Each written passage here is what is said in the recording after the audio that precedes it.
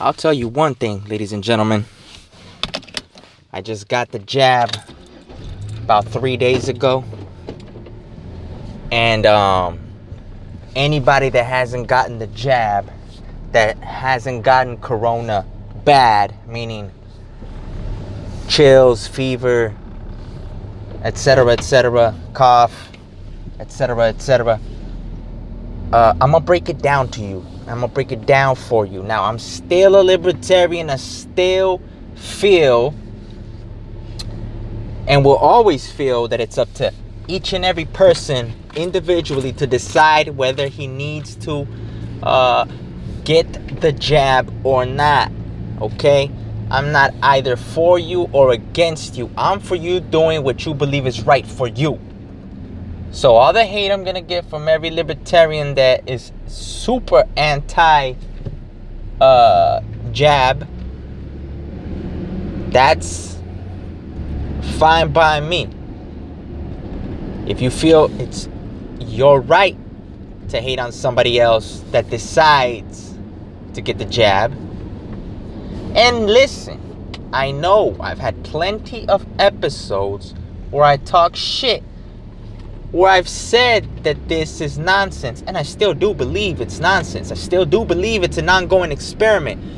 But certain circumstances that pertain to a very close family member of mine, which basically forced my hand, and I said, I'm gonna ride with you. I will bite this bullet, and I will get jabbed along with you. That was my decision, and I am comfortable in that decision. Now, that booster's a whole other story. A day after we get jabbed, me and my close relation, Pfizer comes out and says they're going to put out a pill in the market for all of those that are unvaxxed. And I was like, God damn it. But of course, that's neither here nor there. We're not going to cry over spilled milk. Plus, that's not what I wanted to talk about on this episode. What I wanted to talk about on this episode is very simple, very easy.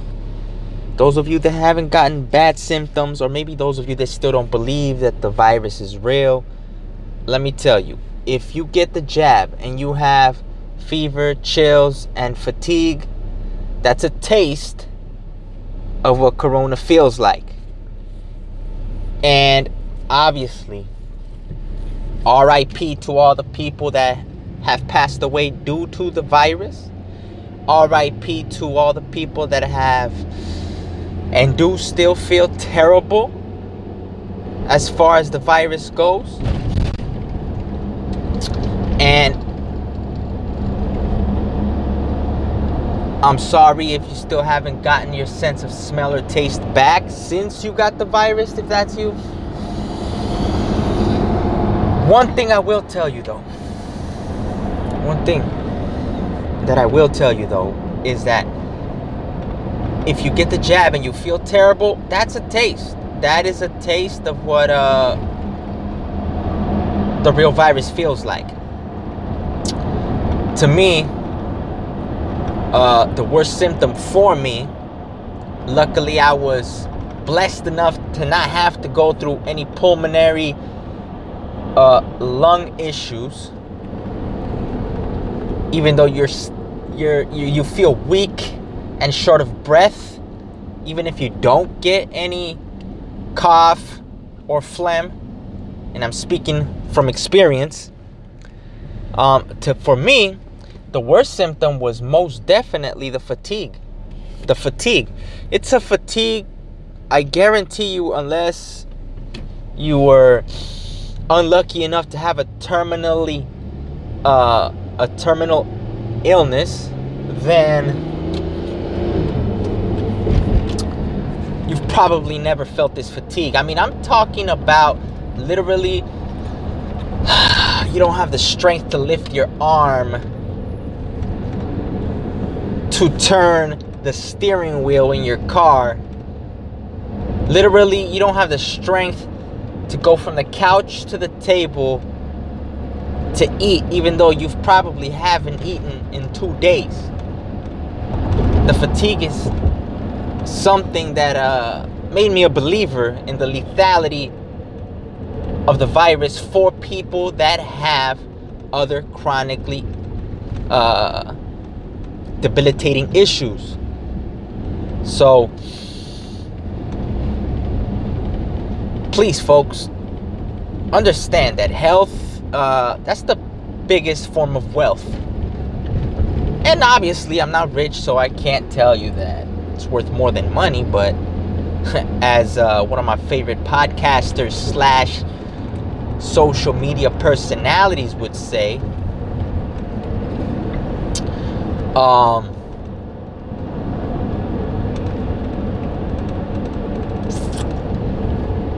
if they gave you $10 million today, but in 10 years they tell you, okay, you're going to have to give me your eye for those $10 million I gave you 10 years ago, you would most definitely take and keep your eye. So, you know, let's take care of our health, folks.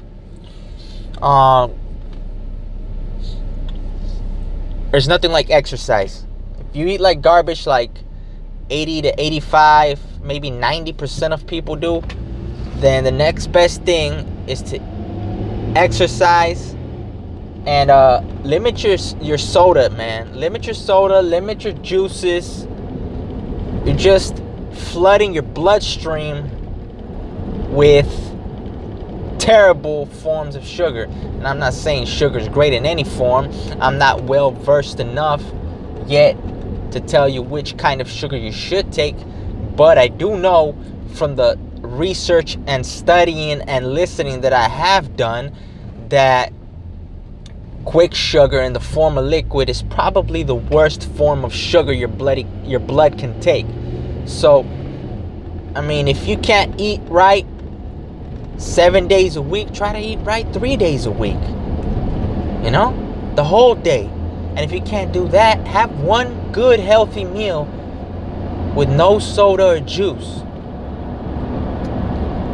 And I advise you to try and not to drink anything, actually. Half an hour to an hour prior and post meal.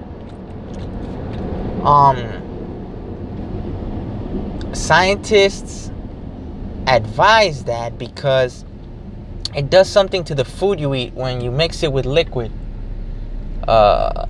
It just doesn't digest properly.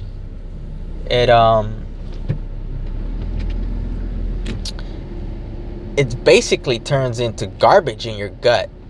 And you know, the new science says that a lot of our emotions, feelings, and states of mind are directly connected with our gut health. So we needed to take care of our gut health. But like I said, have one good meal a day. Then maybe you can push it to 2. If you can't exercise for 20 minutes, half an hour, 35 minutes a day, try to do 5 minutes. Try to do 2 minutes. Start with 2 minutes. If you don't exercise ever, I guarantee you 2 minutes is enough. You know, 2 minutes every day.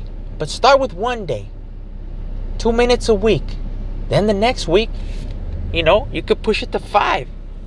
It's all about wins, little wins. I'm a big believer in little wins. Building momentum. Though some people might tell you that momentum is fake and not real, they probably didn't study physics and they don't know about kinetic energy. Trust me, momentum is real. Building small wins turns that little snowball into an avalanche. And you know, I'm here to tell you that I care about you and that you should care about yourself first and foremost. Because if we don't care about ourselves first and foremost, we're no good to anybody else. And that's, you know, the reality of life. That's a reality of life. So hopefully you have a great day today. As I always tell you guys, hopefully I didn't annoy or piss you off. But if I did, I hope when the anger subsides, you know, you move an inch in the right direction. Peace.